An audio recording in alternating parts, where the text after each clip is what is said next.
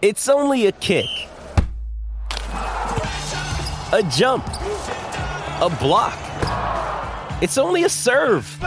It's only a tackle, a run. It's only for the fans. After all, it's only pressure. You got this. Adidas. Mother's Day is around the corner. Find the perfect gift for the mom in your life with a stunning piece of jewelry from Blue Nile. From timeless pearls to dazzling gemstones, Blue Nile has something she'll adore. Need it fast? Most items can ship overnight. Plus, enjoy guaranteed free shipping and returns. Don't miss our special Mother's Day deals. Save big on the season's most beautiful trends. For a limited time, get up to 50% off by going to BlueNile.com. That's BlueNile.com. This episode is brought to you by Shopify. Whether you're selling a little or a lot, Shopify helps you do your thing, however you cha-ching. From the launch your online shop stage, all the way to the we just hit 1 million orders stage. No matter what stage you're in, Shopify's there to help you grow. Sign up for a $1 per month trial period at shopify.com/special offer, all lowercase. That's shopify.com/special offer. Are they in England, the Hebrew Israelites? I can't say I have. They take the Bible out of crazy kind of, like basically everyone in the Bible is black. Oh, wow, lovely. It's pretty insane. And if you're stuck with them on public transport, good luck.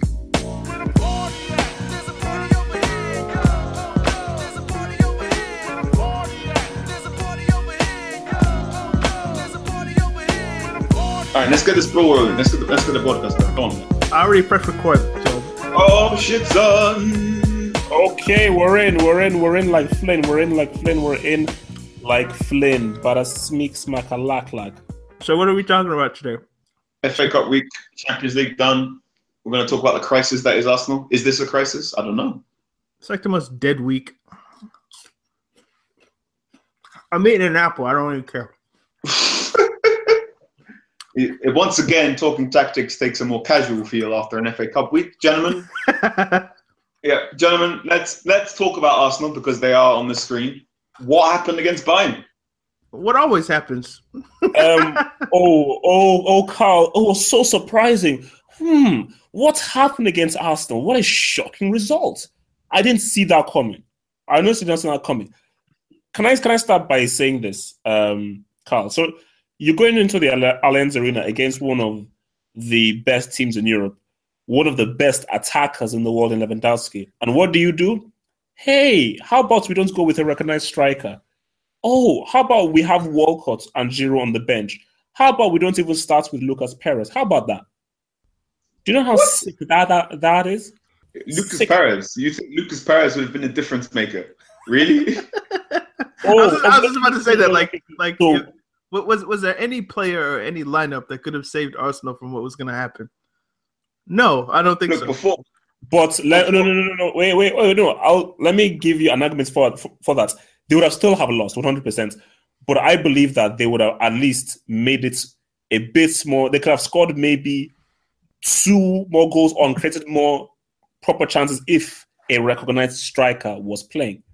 Whenever they had the ball, there was no out ball. Nothing could stick because Alexis Sanchez is not a striker. And for some reason, Wenger thinks Iwobi is a winger. No, he's not. He's a central player.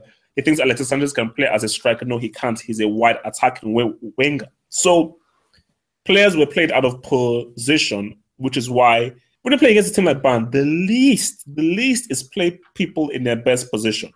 If guys are not playing in like secondary, tertiary positions, you deserve to get spanked. That's hard. Awful performance. We've talked about Arsenal for the past 3 weeks. I'm kind of sick of talking about them. Me too, man. Maybe Change your manager. Get somebody in with fresh ideas, and they have maybe the second or third best squad.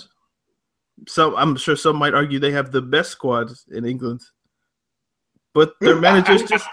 Whoa! Who has the best squad in England? Who? No. I'm saying some people might argue that Arsenal have the best squad. I'm not prepared to make that argument. Which stupid loser buffoon would ever even begin to argue such crap nonsense that Arsenal have the best squad in England?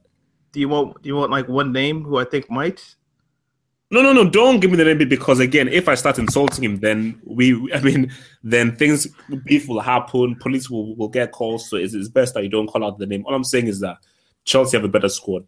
Man City have a better squad. Man United have a better squad.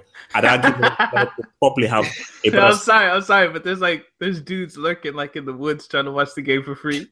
And that is so G. No. Look, it's amazing. I think the whole sort like even when you look at their changing rooms look like the changing rooms that I used to have back in school. Yeah, you know. But anyway, to your question about who has the best squad, I would say from top to bottom, Manchester City. This is when everyone is fit. Yeah, Fabian. Everyone fit. You call Fabian Delph a legit player? Fabian Delph. I think it's Chelsea. With their loan army. It's between Chelsea and United, but I'll say it's probably Chelsea. So Charlie Colkett is your reason. Lewis Baker is your reason. Like no disrespect to these players. I actually think they have some sort of a Chelsea future, but that can't be your reason, surely. In the face of like Gabriel Jesus, Iheanacho, Aguero, Silva, Fabian Delph, Fernandinho. What's wrong with Fabian Delph? He's an okay player. Well, where is this? Fabian Delph is average. He's an average player. That's fine. Average. That's fine. Every squad has an average player in the midfield. Manchester United started Jesse Lingard. It's fine. Don't worry about it. Double H has a Fabian Delph agenda. I don't understand it. He's a nothing player. He's like one of those guys you bring to a party and you think that, wait a minute, why is this guy in this party in the first place? He's one of those. Wow. You're describing him as a non-entity. Casper the Ghost, yeah. He's a homegrown player. He's a homegrown player. And yeah, that's why Manchester City. Yeah, he's in. And if we want to talk about people on loan, I think Manchester City have the top 5 goalkeeper on loan. Like Joe Hart should be in this team. Yeah. So you have Joe Hart, Claudio. They have 2 players at every position except fullback. All right. I just think when you're struggling to fit Cesc Fabregas into your team, you've got a better 15 than anyone else in the league. Carl. That is a brilliant point. This is why you're one of the best writers out there because of points like that. That was a brilliant point, Carl. Brilliant. Thank you very much. The fact that Fabregas is in and out of that team just tells us that, look, Chelsea's squad is popping off. I didn't want to butt in and ruin your love fests. Oh, how sweet! It's a promo. Well, like the 3 amigos, the 3 musketeers, 3 blacks. Do you know what? I was talking with my brother the other day, and he said 3 amigos. Is that why amigos are called Migos? I didn't think about know that. No, I didn't think about it. Oh no! I knew that from the very moment I saw the name. I was like, yeah, Migos. It never registered. Oh, buddies. All right, that's Champions League that happened last week. Let's talk about the stuff happening this week. Leicester and Manchester City. Whoa! Arsenal wasn't the only game that happened last week. We have to talk about Barcelona PSG. Oh yes, I apologize. That was wonderful, wonderful. Few things are more satisfying than watching Barcelona lose. Can I ask a question to the panel? Actually, 2 questions to the panel. First question is: does Luis Enrique deserve any credits for the treble they won in 2015? Second thing is that why does Luis Enrique still have a job? Can you please answer those 2 questions, please? Part A and Part B. Thank you. All right. Why does he deserve any credit? Yes, he absolutely does.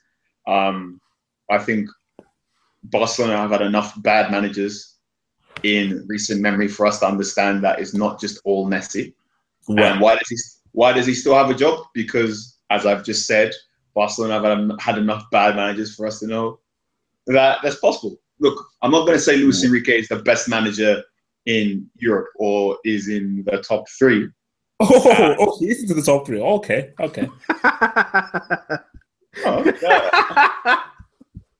If you are Carl, I fully disagree with everything that you've said, but please, I will let you finish. I said he isn't in the top 3. So to even make that statement is insulting. To even make a statement that he isn't in the top 3 is insulting. But please carry on. Insulting to who? Everyone's collective intelligence, I think. Everybody, to even say Luis Enrique isn't top 3, you shouldn't even be saying that because it's such an obvious fact that you shouldn't even mention him not to be top 3 or top 5 manager. I was trying to make a point about how Barcelona you'd expect Barcelona to have a top 3 manager, but fair enough. I take on board your criticism of my statement. But yeah, I think he's very prone to dropping a bollock. He's very prone to laying an egg with lineups, and the right-hand side of the defense was particularly poor in the PSG game. Will Enrique be Barcelona manager at the end of the season? Probably not. Is that fair? Probably not. Moving on. What do you think, Daniel? I will answer your question. Does he deserve credit? In some measure, yes. I think the manager always deserves a measure of credit because when things go wrong, they always get blamed. So to be even-handed, people should probably give managers a bit less credit and a bit less blame. But because we want to give them all the blame, then they should get some measure of credit when things go right. Why does he still have a job? I guess the easy answer is because of Messi. Like if Messi didn't want him there, he'd be gone. So that's why he's still in a job. Okay. For me, I find it quite sad and disheartening that you're giving him any credits for that treble in 2015. Luis Enrique deserves no credit for that, and I think the way in which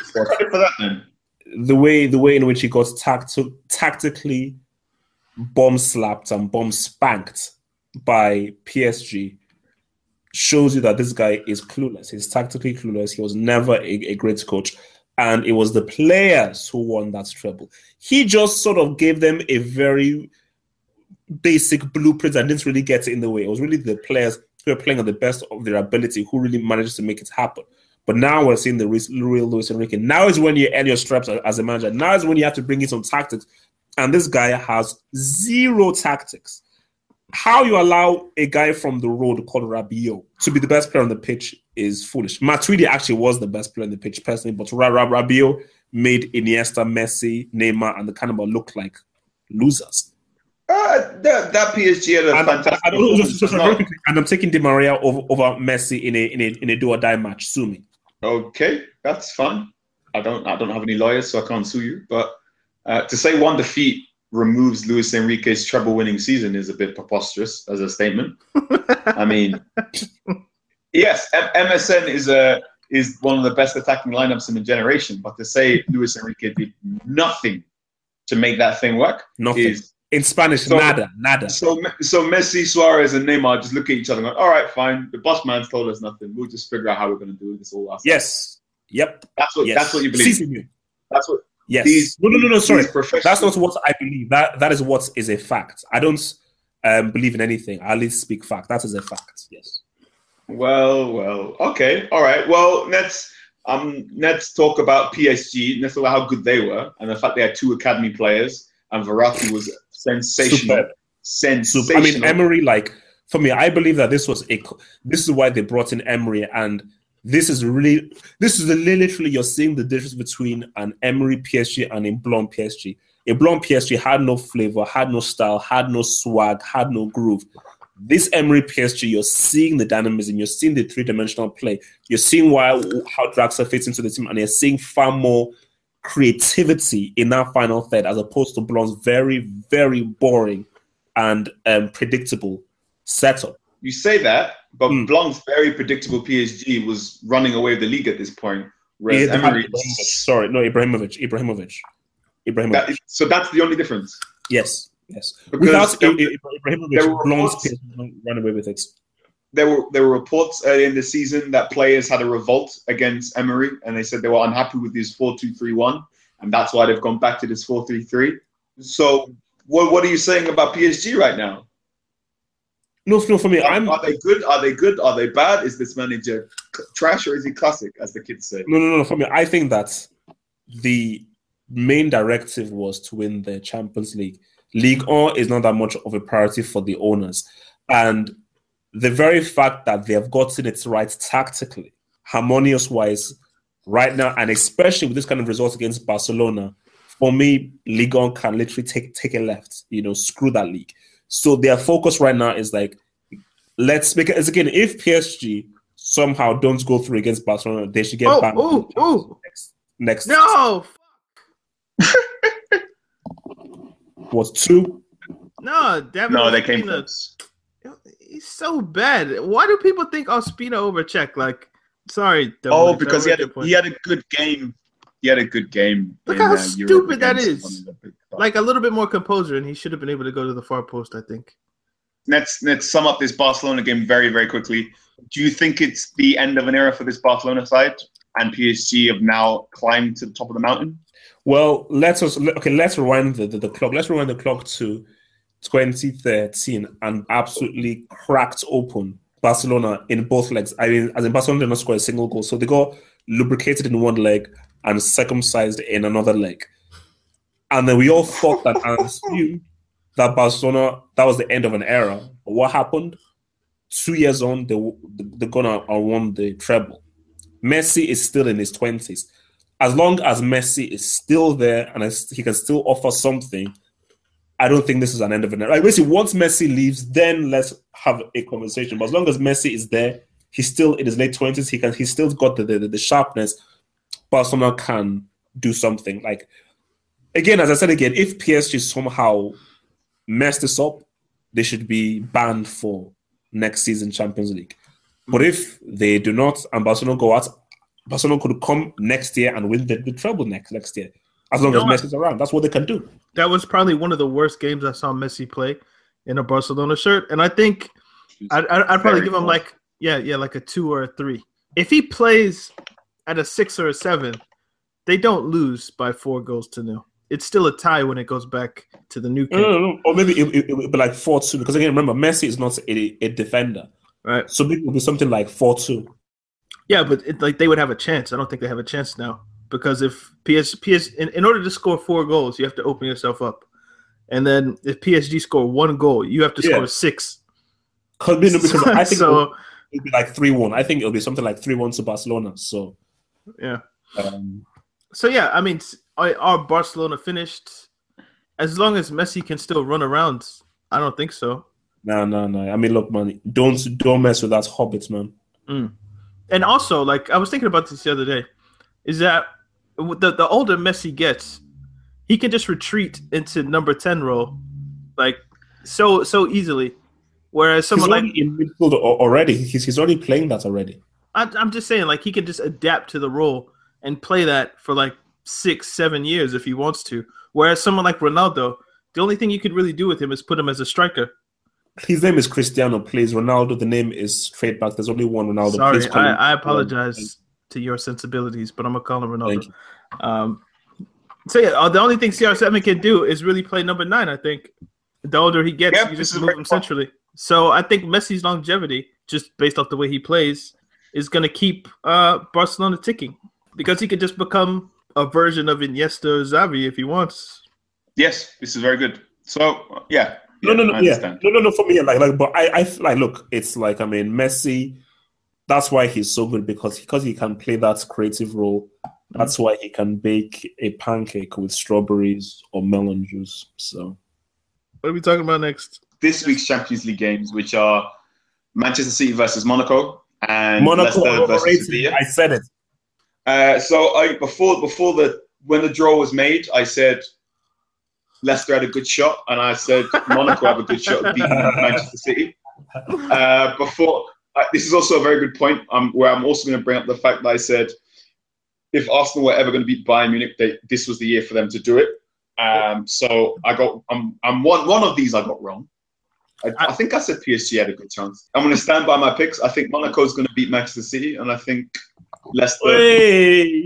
Why? I think Monaco are a free scoring team, and Manchester City are very unnerving at the back. I think. How? Which league do Monaco play in? Ligue 1, the weakest of the top 5 leagues, but I think they're free scoring. I think they've got a very, very good midfield. I think when you've got Falcao in the form that he's in this season, he's good. I think at the Princes. Falcao! Oh, man. No, City. No, sorry. That's not an argument that I can accept. Falcao. One bad season does not make a striker, just in the same way one good season does not make a striker. I think Falcao was done a disservice by his time at Manchester United, mostly because we tried making him play with his back towards goal. We kept smashing balls into his shins rather than playing it into some space. Quite similar to what happened to Torres at Chelsea. But yeah, I think Monaco have scored something like 50 goals already this season. They're a threat. And you write them off at your peril. But your predictions for the rest of the Champions League ties? Man City will beat Monaco. Atletico Madrid will beat Bayer Leverkusen. Juventus will beat FC Porto. And Leicester City should forfeit the game against Sevilla. Forfeit? Yes, I said it's forfeit. Forfeit. It's called the forfeit rule. I think it's a very good rule. What you do is that you write an official forfeit letter to UEFA saying that you want to avoid time, money, and embarrassment by not allowing a match to take place, and therefore the match is forfeited, and you are able to save face and concentrate on more pressing matters like trying to avoid relegation. So yes, the forfeit rule should be invoked by Leicester City Football Club. I can't lie, I was impressed by the fact you spelled forfeit off the top of your own head. I can't lie. You were spelling it, and I went, "Wait, is that how you spell forfeit?" I have no idea how to spell forfeit or restaurant. Yeah, Restaurant. If I had to spell restaurant to save your life, I'd just say sorry. I had the spelling age of a 16-year-old when I was 12. So yeah, there you go. Well then, now you have it. Leicester, what does Ranieri do? Does he trust the people that have failed him so far this season, or does he try the fringe players to get him out? Carl, there's nothing he can do. There's nothing he can do. That's like there is no hope. I know my name is half hope, but my name is an irony. So there is no hope. Okay, so does Ranieri walk away once? I mean, Leicester, they're out the FA Cup after the Millwall weekend. If you're saying this is a done deal in the Champions League, should Ranieri use this as an excuse to walk away? The inevitable knockout. Shouldn't. No. Basically, I feel that Ranieri should forfeit the game. Do not let the game take place, because if they lose by 6, he's not going to forfeit the game. I don't think. I'm not even sure if you can forfeit a football game in professional football. Carl, that's why it's called the forfeit rule. This is how it works. You write an official letter to UEFA saying that we feel that our priority should be to avoid relegation, and we feel that we're going to get embarrassed and we could possibly get baptized by Sevilla. So in order to avoid a possible baptism and to concentrate on our league position, we would like to forfeit this game, save people the time and the money for a match that has already been given a foregone conclusion. Simple. I mean, I really don't know what is so complicated about what I'm suggesting. UEFA would be fuming. UEFA would be losing thousands of pounds. Why would they be fuming? No, UEFA should say, you lose thousands of pounds, possibly millions of pounds in broadcasting revenue if the match doesn't go ahead. The match has to go ahead. What else are you going to do? You're going to bump up matches as well. Then game is already being played on the Wednesday, so I suppose your ethics have to come before your money. And if you're being your ethics are that Leicester are going to get beaten so badly, it's not worth playing the game. Yes. Scoreline, Double H. What do you think it's going to be? Sevilla are playing at I told you. I fear a baptism. 7. No. That's 5. Oh, baptism is 5. You think it's going to be 5-0? Yeah. 5. Yeah.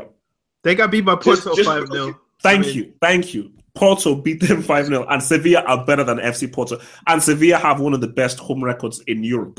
Hey, Leicester beat Porto. You forget this. Leicester beat Porto. Sevilla are playing at home. Sevilla have one of the best home records in Europe. A place where Real Madrid and Barcelona are afraid to go to.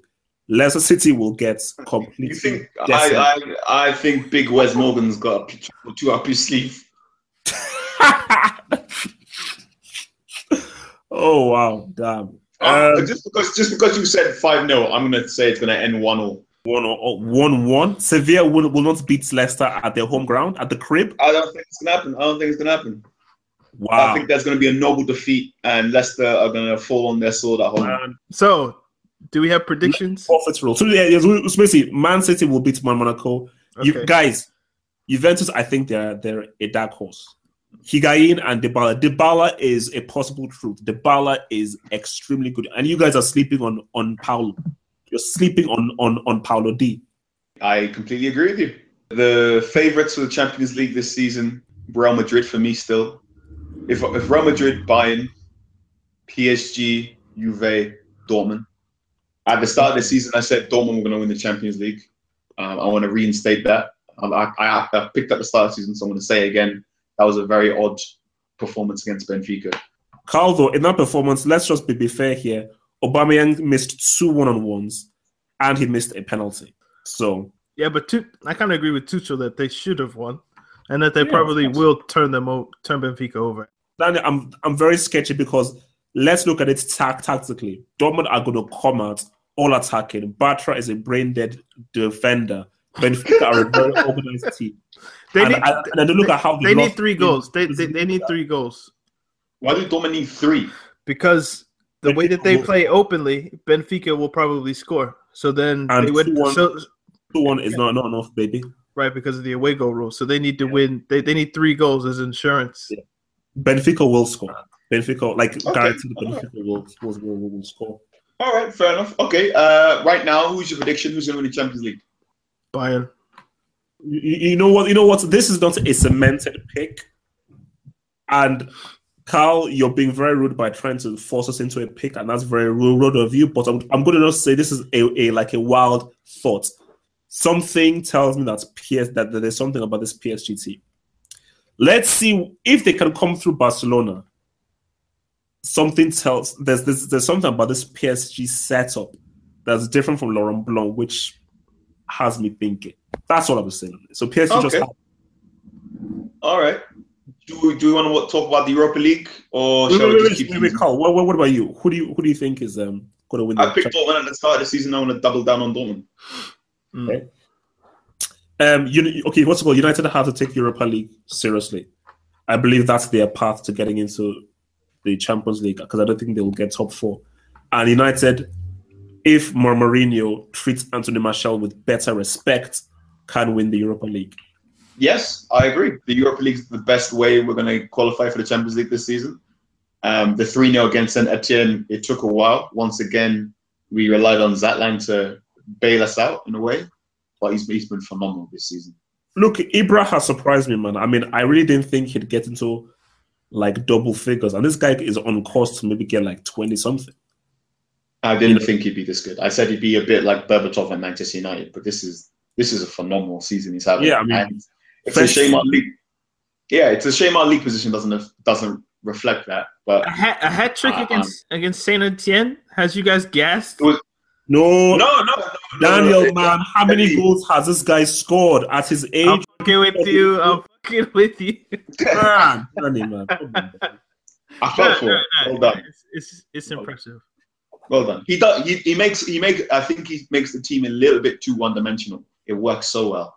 He'd come to Manchester United instead of after Barcelona, rather than going back to AC Milan. Wow. Yeah. But I'm very glad he's in the Premier League. He's very interesting to watch, and I find it very interesting his relationship with Rashford. Although, is this kind of like a Van Persie situation? You think first season good, he's going to resign? You would think, and then he's just going to kind of fall off a cliff. Possibly.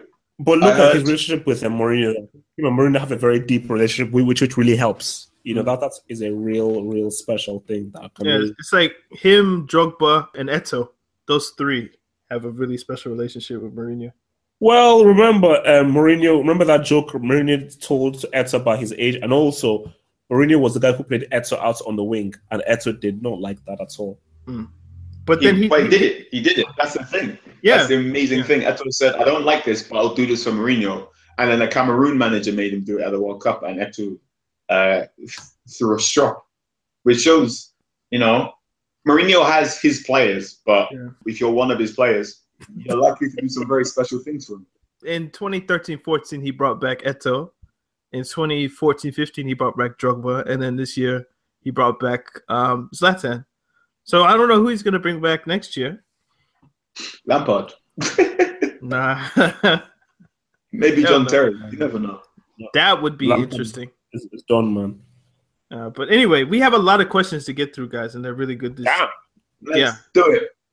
I mean, let's do it. Let's do it for the culture. We could be here this whole half probably. First question. question. Sorry, very quickly. Are these questions all from Twitter or from like? They're all from Twitter, and they all came within the last few hours. So all right. Okay. All right. From Real Football Gods. Oh, God. Why is Double H called Have Hope? He doesn't even give any hope for Leicester to beat Sevilla. There are two reasons why my name is Have Hope. The first reason is that I wanted to sign in to play Halo 2 online back in the day, 2004. I was to sign in as Hope, but some losers took the username Hope.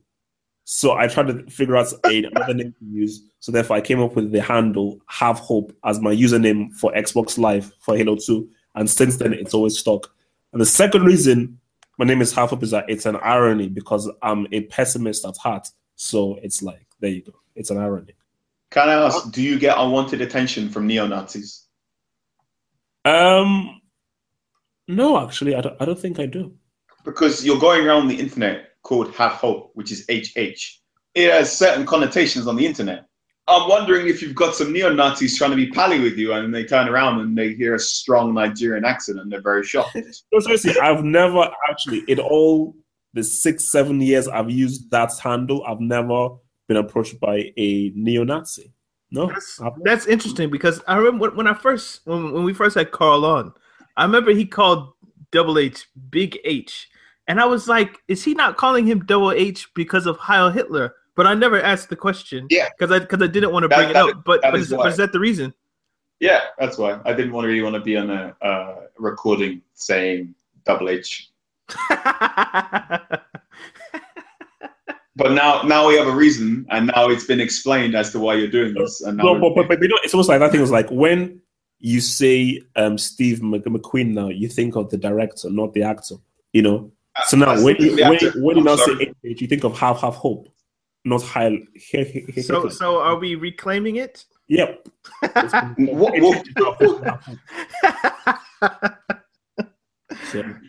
like the N-words. It's a term of endearment. All right. You guys are bro. This is from @BoardXCore.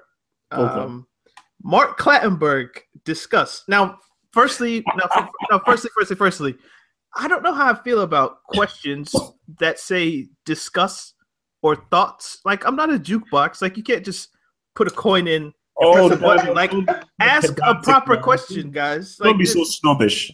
Mark Clattenburg. Can't the guy say discuss? How do you feel about Jay-Z? Thoughts? Like, yeah, what's wrong with that, man? Come on, don't be so. I don't know. It's. I agree with Daniel. Yeah, but anyway, Mark Clattenburg, we will discuss it because I hadn't approached that subject before. But question formats, it's like Jeopardy. If you guys know about that. Yeah. Mark Clattenburg. Apparently, he's back. He left for like 3 days, and now he's back again. What? Yeah, I didn't know he was back. Yeah, I thought he made the deal. He signed the deal for Saudi Arabia to go. Yeah, and then I just read on Twitter that he's in the match day squads to referee next week or this week. Oh, so I have no idea what's going on. Yeah, it was like breaking news. Mark Clattenburg is back. He's returned. Oh, someone called the fatted calf. The prodigal son has returned. So I'm not exactly sure what that's about. That's good. That's good for the league. He is one of the better. He's either the best or one of the better referees in the Premier League. Yeah. His silly tattoos notwithstanding. But yeah, you know, him going to Saudi Arabia was good for football in Saudi Arabia. Him being in the Premier League is good for the Premier League. I'm down for whatever. I have a question because we talked about this last week and I wanted to get your thoughts on it. Do you think that there should be referee transfers? I say no. All the referees in England are English or British, we'll say. But do you think that it's fair that the best players come from all around the world, the best managers come from all around the world, but the referees are stuck being from one place? So there's maybe a good referee that's in Luxembourg that can't get a job in England, and that maybe the referees should be able to move around the world. I don't believe that's true. I'm sure if you were a good enough referee, you could find your way to the Premier League if you wished. I don't think so. I don't think just because you're Where born in are they? Luxembourg. Where are they? I wouldn't know the exact answer for that. I will investigate that, but I don't think there's anything that would disqualify. Well, no. Point being that who's a good player? All right, Belgium. We'll just take Belgium. Eden Hazard, Thibaut Courtois, Kevin De Bruyne, Marouane Fellaini. All these good Belgian players are in the Premier League. They could stay in Belgium and play for Stade de Liège or whomever, but they choose to come to the Premier League. What if there's a good referee in Belgium and the Belgian league isn't as renowned or prestigious as the Premier League? So how come there's no Belgian referees here? Well, the Belgian referee surely gets their chance by refereeing Europa League games and Champions League games. So But what if he wants to work in England? I don't think he can. I honestly have no idea. If that's not allowed, then I'll investigate and I will find out. But I think it should be all right. I think maybe it's something to do with the fact you work for. I would imagine if you're not allowed to do it, it probably has something to do with the fact that you're registered to that country's football association. Oh, so it's like once you referee a match in Belgium, you can't referee a match anywhere else? Yeah, I imagine it's because you're linked to that FA. So if you're on the English FA, you have problems going to the French FA because you need certain qualifications or whatever. And also there's a stylistic difference in refereing. There we go. As we mentioned during the Chelsea Arsenal game, when Marcos Alonso's goal that concussed Hector Bellerin, that would have been a foul in Spain or Italy, but it's not a foul in England. That's the exact discussion that we had last week. So he's one of us, Double H. I think it's good that I don't want to see referee transfers because that's just getting stupid now. If they're not and how would it work? Would there be certain clubs that go what? If you're a club that has a strong French contingent, would you start lobbying the FA for more French referees? How would that work? Well, Spurs and Liverpool have a bunch of English referees. Do you think that helps them out? Possibly. I imagine 2 or 3 scenarios go their way, primarily because they have English referees. Kyle Walker's push against Raheem Sterling, that wasn't a penalty in the Manchester City Spurs game. Yeah. I imagine if that was in Europe, that would have been a penalty. If that was a foreign referee, that would most likely be a penalty. You know, I always think about that in relation to if you have a captain whose first language isn't English, how does that affect relation? So let's say Arsenal are playing Chelsea, and the Arsenal captain is Laurent Koscielny, and the Chelsea captain is John Terry. John Terry should, in theory, be able to communicate better with an English referee than Laurent Koscielny can just because of the language. So does that give him an advantage if there's a 50-50 challenge? And maybe the ref's going to pull the card, and maybe John Terry says something that Laurent Koscielny wouldn't think of that spares Chelsea a booking.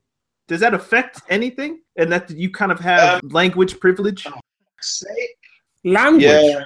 Sorry, Arsenal scored. Oh, did they? Yeah. It's the charisma vacuum. Oh, man.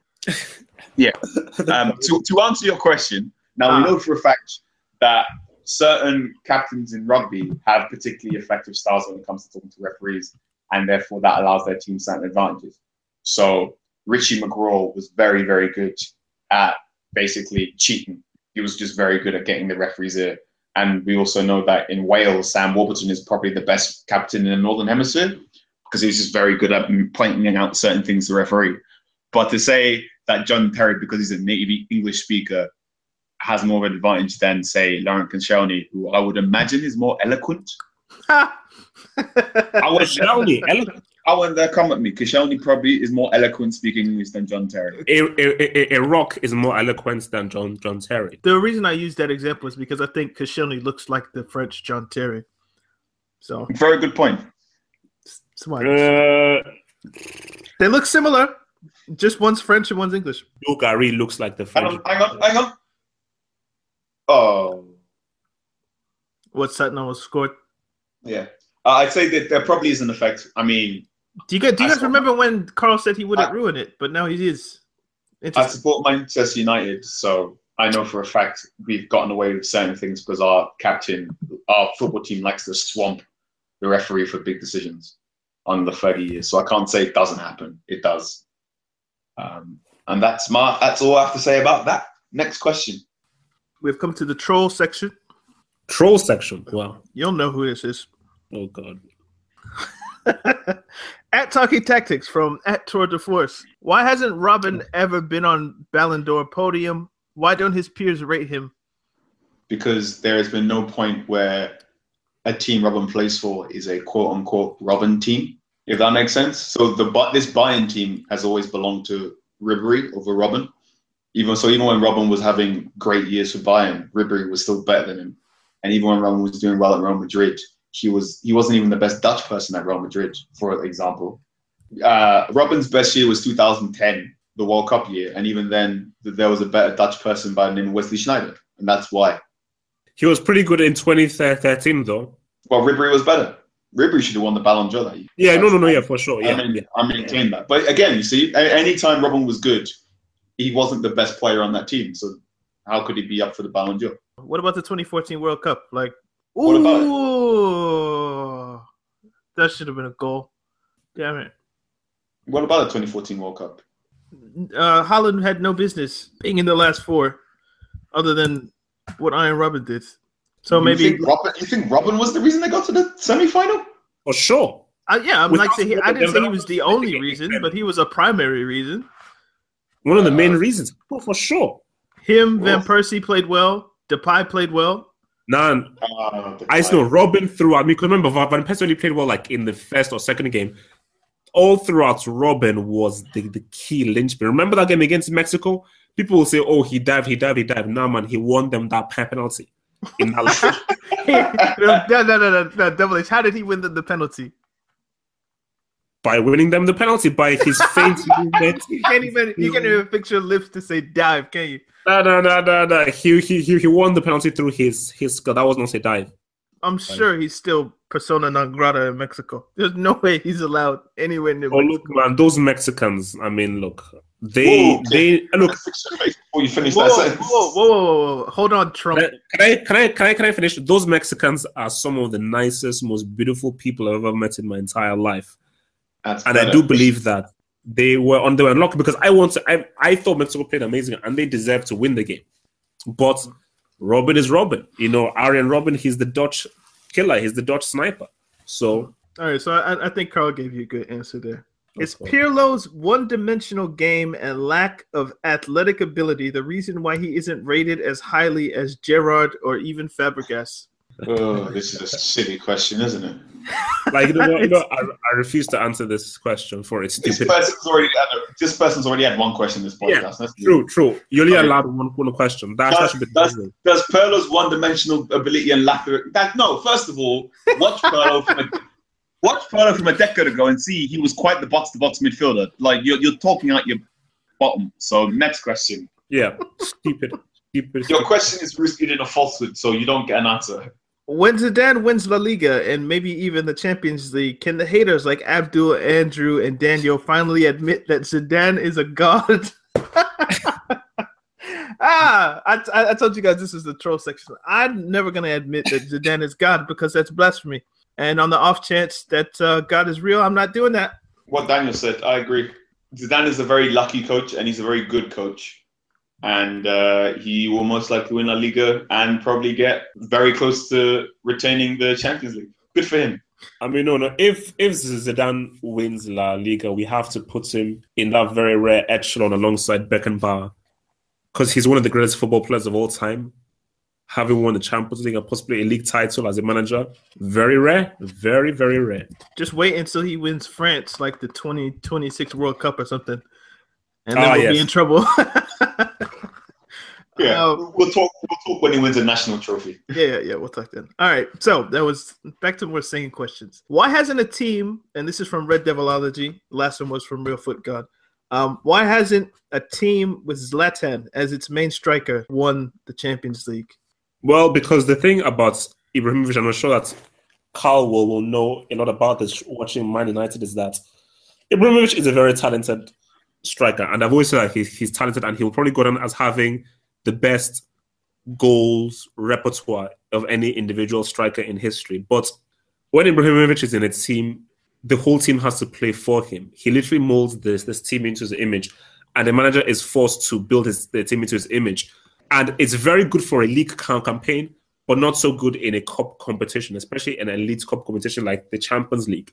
So Ibrahimovic will get you those goals against Crotone, Bologna, against these like riffraff teams, and will occasionally give you a key goal there. But like a hat trick against Saint Etienne, for instance. Yeah, there you go. So we're up against much more elite teams. No. Do you know he has more goals against Saint Etienne than any other team?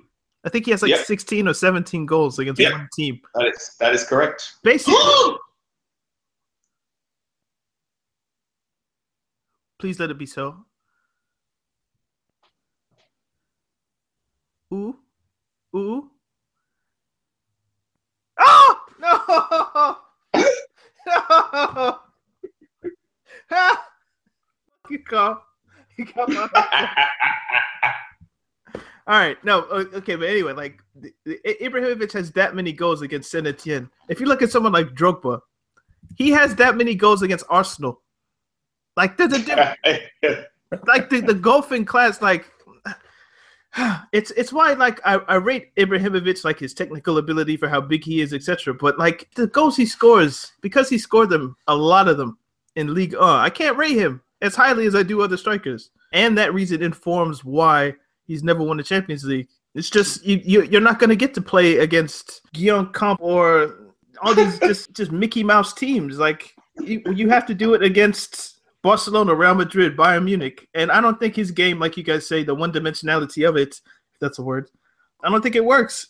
You have to have a bit more movement when you're playing in the Champions League, especially in the knockouts. Hence why once Mourinho did a season that Mourinho took out Ibrahimovic, brought in Melito, who had more movement in his team, they won the treble. So interesting point. I wanna put a little caveat on what you're saying. I feel as if we're almost describing Zlatan as a flat track bully when he's not. He's more than just a flat track bully. Okay. How many goals has he scored this season? 23, I believe, maybe 26. How many? No, 26. That's a lie. In all competitions, it might be somewhere around. I'm saying all competitions. I'm not talking league goals. I mean all competitions. And what big teams, other than I believe Liverpool, has he scored against? Oh, that's a really good point. Manchester City. I remember he did score in the derby. So he scored against City and he scored against Liverpool. All the other games are like Swansea City. I think he scored a couple against West Ham, Everton. Like, it's not like he's scoring against like a lot of great goals against good teams. And the Premier League has its fair share of good teams. Yeah. Okay. Yeah. There's merit to what you're saying. I just don't want us to go too far and say I don't want us to go too far. I'm not saying he's Lukaku or anything like that, but fair enough. He's still one of the top 7 strikers in the world. I think there is definitely a reason why he's never won the Champions League. He's a bit of a black hole in regards to the final third. It's a bit similar to how when Wayne Rooney scores when Wayne Rooney's your top scorer, Manchester United don't win the league. You know what? It's like whenever I play Call of Duty or if I play Battlefield, like I'm very bad. But if I'm the best player in my squad, it's not good because that means we were horrible. Right? Like there is no reason why I should see my name at the top of the list because that means like we just got blown out essentially. Because there's no way I should be number 1. Next question. This is from Sam Bradley at Fly to Me Review at Talking Tactics. Would Wenger actually go to another Premier League club? If yes, which? Never. But if he would, he'd probably go to small. He'd probably end up somewhere like Bournemouth. Or like maybe like Everton, something like Everton. Yeah, but he would. But if he did, he'd go somewhere that has a family spirit and a good youth system. No chance he's going to another Premier League club. Like you can say all you want about Wenger. He has decency within him, and he would never do that to Arsenal by going to another Premier League team. So if he leaves, he's leaving the country for sure. You think he's going to Barcelona? I think it would work. I thought it was PSG, but basically, you know what? Don't win the league this season. I think Wenger could replace Emery. Okay. I wouldn't mind Wenger Bayern Munich. Don't you guys think he's a bit old to be doing the everyday kind of management? Shouldn't he be looking at international teams? Like a French Del Bosque or something like that. Damn, man. Oh, sorry, Sutton. had a Yeah. half chance. But yeah, I think he should look at France. Is Deschamps really going to win you a trophy? No, absolutely not. I mean, he came. Gignac hit the bar. Oh, he hit the post rather. But He threw it away. He threw it away. France should have won the Euros, and he threw it away. Martial's face when Eder scored said it all. Look, Martial has had the same expression for like the last 10 years, man. His expression never changes. I love that boy. Love that boy. My own brother. It's why he's so good, because he has that French "I don't give a" attitude. Yeah. And it's so strong. Like, And Martial is very good. The guy is yeah, like the moment is never too big for a person with that attitude. A few more questions left. Can you discuss Mourinho's progression with Manchester United in comparison to Van Gaal and Moyes? That seems like a question for Carl. Moyes was utterly clueless and had no idea what was going on. Whoa! Damn.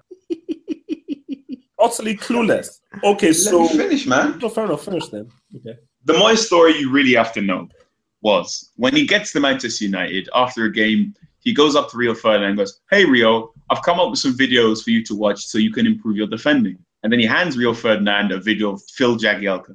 Even if Moyes had a point and said, and Rio did have some things he could pick off of Jagielka, that is a very silly thing to do. You are critically undermining your position with a key member of your squad. And if you read, the description of Moyes when Ferguson said he was getting the job, he goes, "All the colour drained from my face when he told me." He was painting me out of his depth from day one.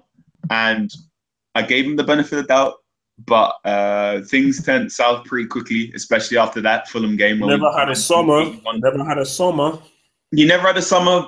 You know, he was hard done by. He didn't have the best circumstances, but he wasn't the right man for the job. The Van Gaal one was interesting. The thing about Van Gaal was I could kind of see what he was trying to do. There was a method to his bizarre methodology. I still think Van Gaal was probably let down by how bad Rojo was. I think Van Gaal's system very much needed a ball-playing centre-back. And when they should have got someone who's very comfortable on the ball, they got Rojo. So then Van Gaal had to persist with that weird 3-at-the-back system for his first season. And then we had the diamond and then whatever. And he couldn't trust some of his personnel. And that's why we played in that weird, stodgy way. Can someone explain why Alexis is on the pitch? I don't have no idea. The guy likes to run. But Mourinho again, Manchester United to me feel a lot like AC Milan after the Berlusconi money ran out. The aura is gone. The aura is gone. We can still throw around some money, but it just comes across as impotent. There's no clout. No one wants to come. It feels a bit impotent swinging, if that makes sense. Damn. But we'll probably win a trophy this season, and Mourinho will probably get 300 million, and we'll probably finish 4th next season. So maybe it'll work. Is it worth it? I have no idea. But I'm enjoying watching us play football again, which is something I didn't in the last 3 seasons. At Talking Tactics, Klopp is overrated. Discuss. Nope. I'm not talking about. We don't use the word. We don't use the O word here. Remember? Oh yeah. We don't use the O word here. Also, I don't think Klopp is overrated. I think Liverpool's squad is overrated. Liverpool have a squad. Liverpool's squad has overachieved, and you should bear that in mind. Wait, you say squad. Liverpool don't have a squad. They have a very good first team. They don't have a exactly. They've overachieved. Yeah, but that's the point. I think people overestimate what that Liverpool squad should be doing. Therefore, Klopp not achieving the lofty expectation, that an unrealistic expectation, makes people use overrated, frauds, etc. Those guys are just talking out of their rear end, man. It's always expectation is the root of all heartache. If you expect something that's unrealistic and you don't get it, you're going to be angry. This is also from the Hebrew Israel. Is that Hebrew Israelite? Have you met these people? Are they in England? The Hebrew Israelites? I can't say I have. They take the Bible out of crazy kind of, like basically everyone in the Bible is black. Oh, wow, lovely. It's pretty insane. And if you're stuck with them on public transport, good luck. But anyway, his question: what would it take for English teams to be dominant in Europe again? Discuss. It's gonna happen. The next 3 years. You know what? I wrote an article about this maybe last year. Cycles, man. It's all about cycles. Right. It goes in cycles. Yeah, that's it's the nature of European football is cyclical. Number one, Yeah. and number two, English teams have sold Iron Robin to Real Madrid.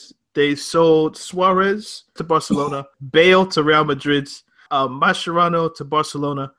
They've sold a lot of their top talent or talent that's eventually found its way to Real Madrid, Bayern Munich, or Barcelona.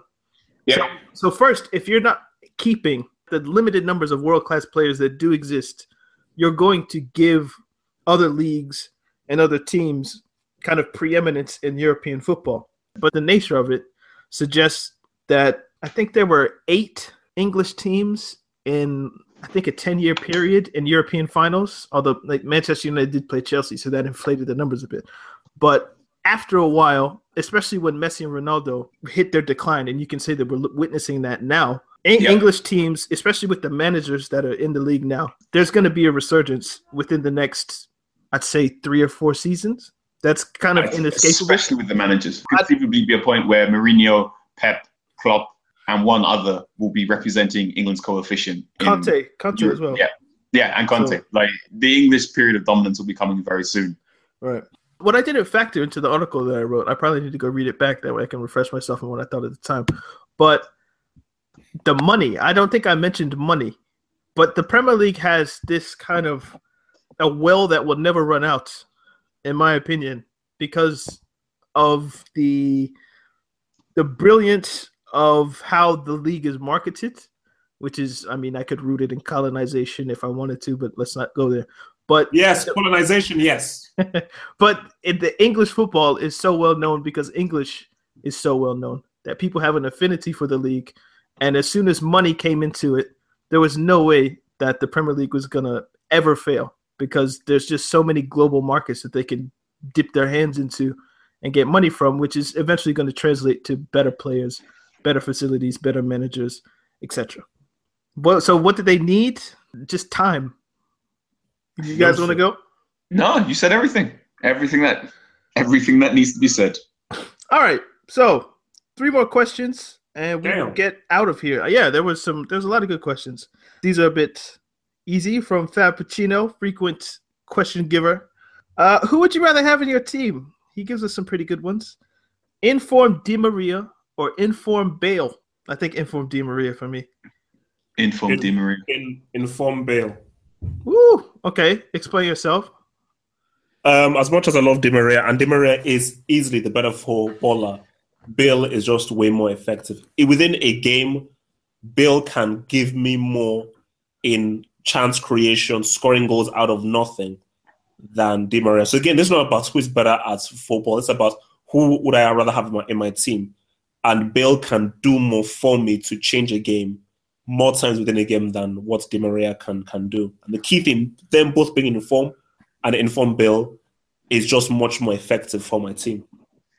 You know what? I think Bale, the way he plays, is almost always in form, in a sense that all he has to do is be fit, and that is his being in form, because his main threat is pace and some might argue aerial ability, right? No, not necessarily for me. Like very good in the air, right? Very good in the air, right? So that's all. If being in form for him is just being able to run fast and jump. And he's an effective weapon.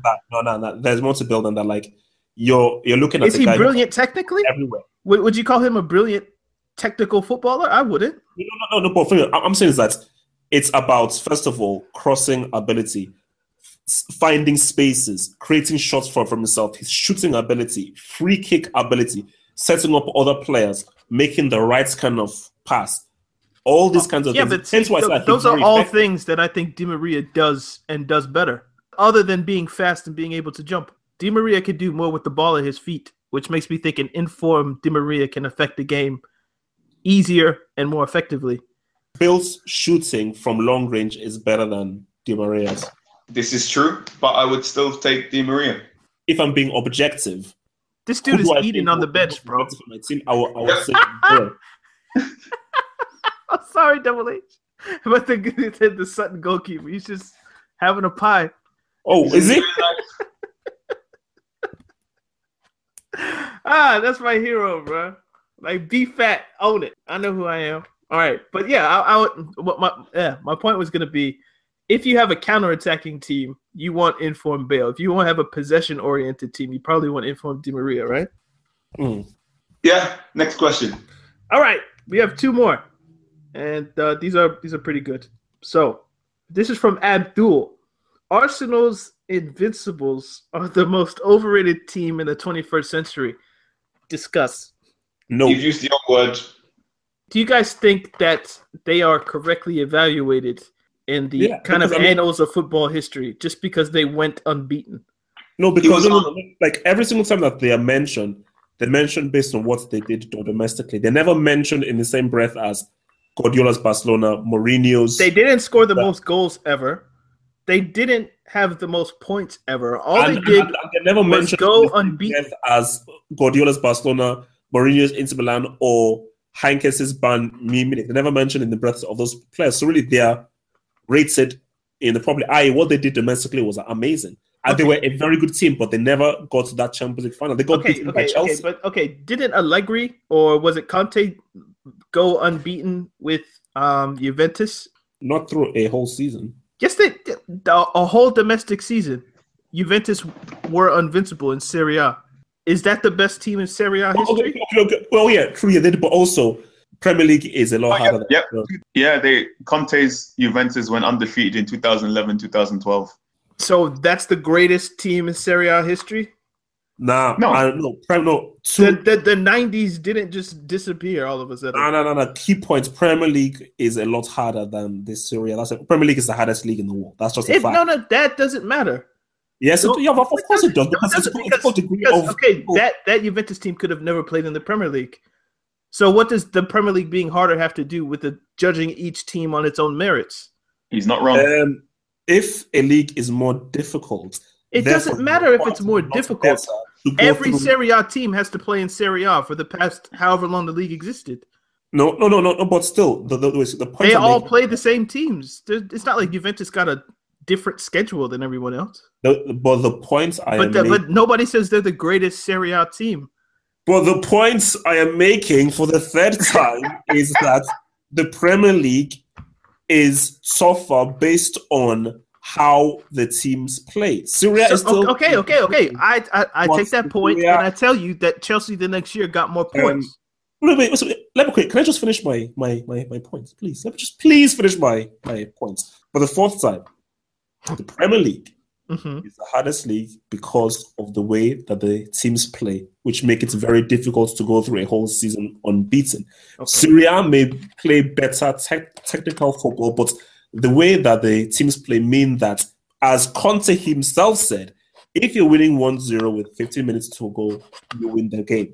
But in the Premier League, which is what Conte said, if you're winning 1-0 with 15 minutes to go, you don't necessarily win the game, because the Premier League is the one league where with 10 minutes to go, if you're winning 1-0, the game can still turn out with you losing 2-1. That doesn't happen. You really are. I mean, I rate you for it. This is such a it's dull point. It's a great point in that Serie A might be easier to go unbeaten, right? But not every team does it, and every team in Serie A has the chance to play in Serie A. If the measure of playing in the league is winning it the best, then surely we use points to determine that.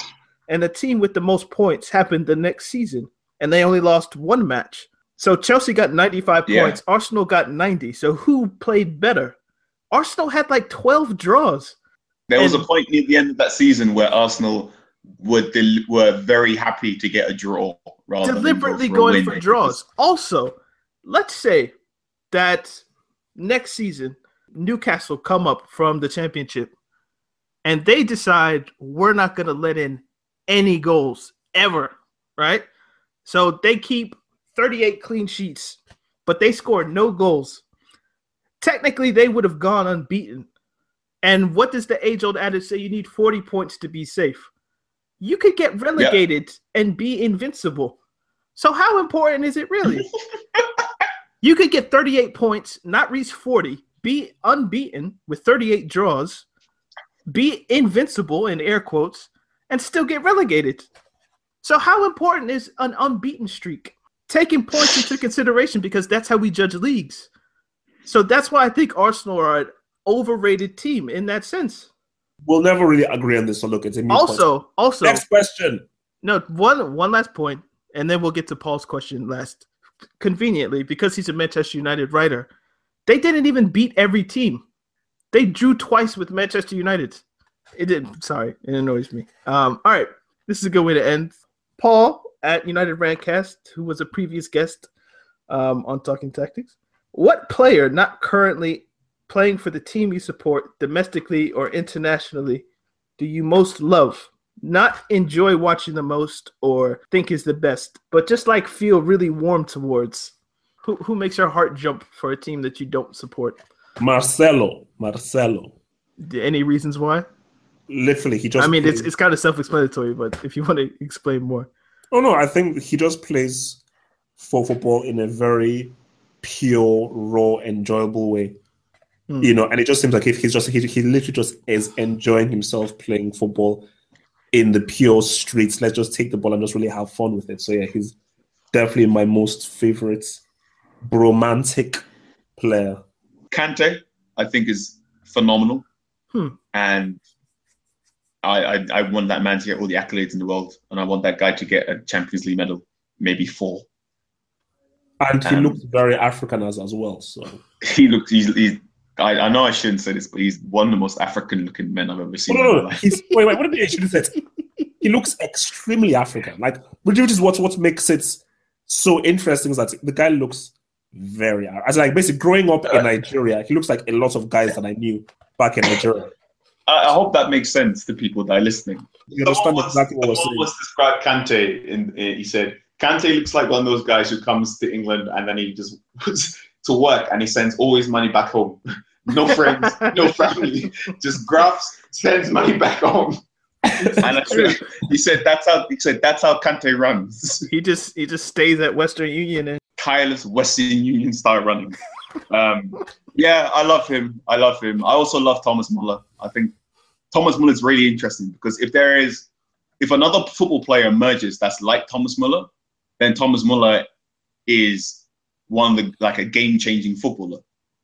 If no footballer comes out that's like Thomas Muller, then Thomas Muller was a complete one-off, which makes him even more special.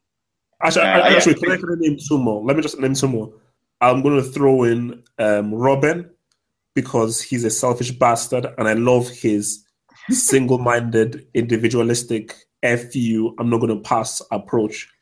And Bart Simpson, aka Lamb, because of his model of consistency. And yes, he is the best right back of all time. All right, then.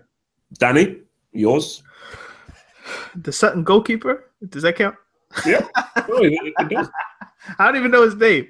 I don't know. That's a good question. I think I like Marcelo in the way that you say. Like he just seems like he's from the streets and he just brings it to Real Madrid. Like he plays left back, kind of. It's just like, yeah, you guys put me here, but I don't obey anything that you tell me to do. Like you can't put Marcelo in a box. Arsenal won. That's unfortunate. No. Invasion. Here we go.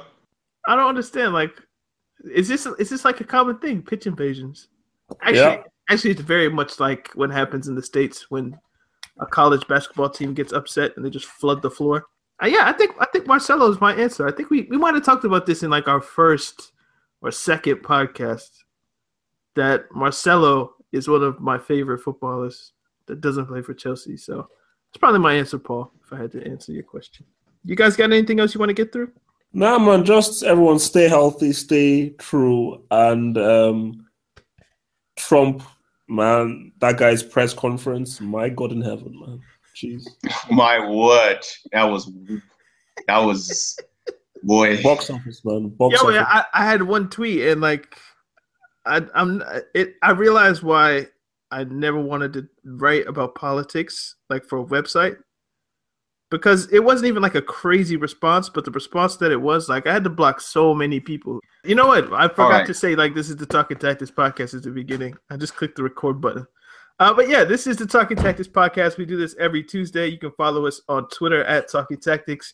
You can follow us on Facebook, Talking Tactics, Instagram, Talking Tactics. Do follow the SoundCloud page. That would help us out a lot.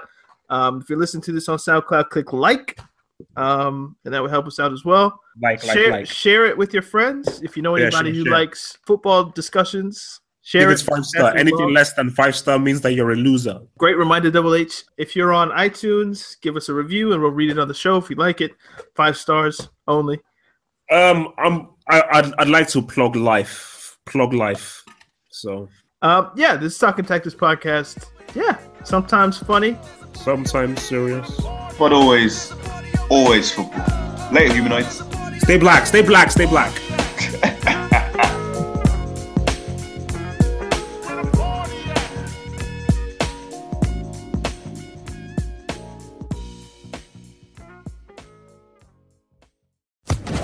Social Podcast Network.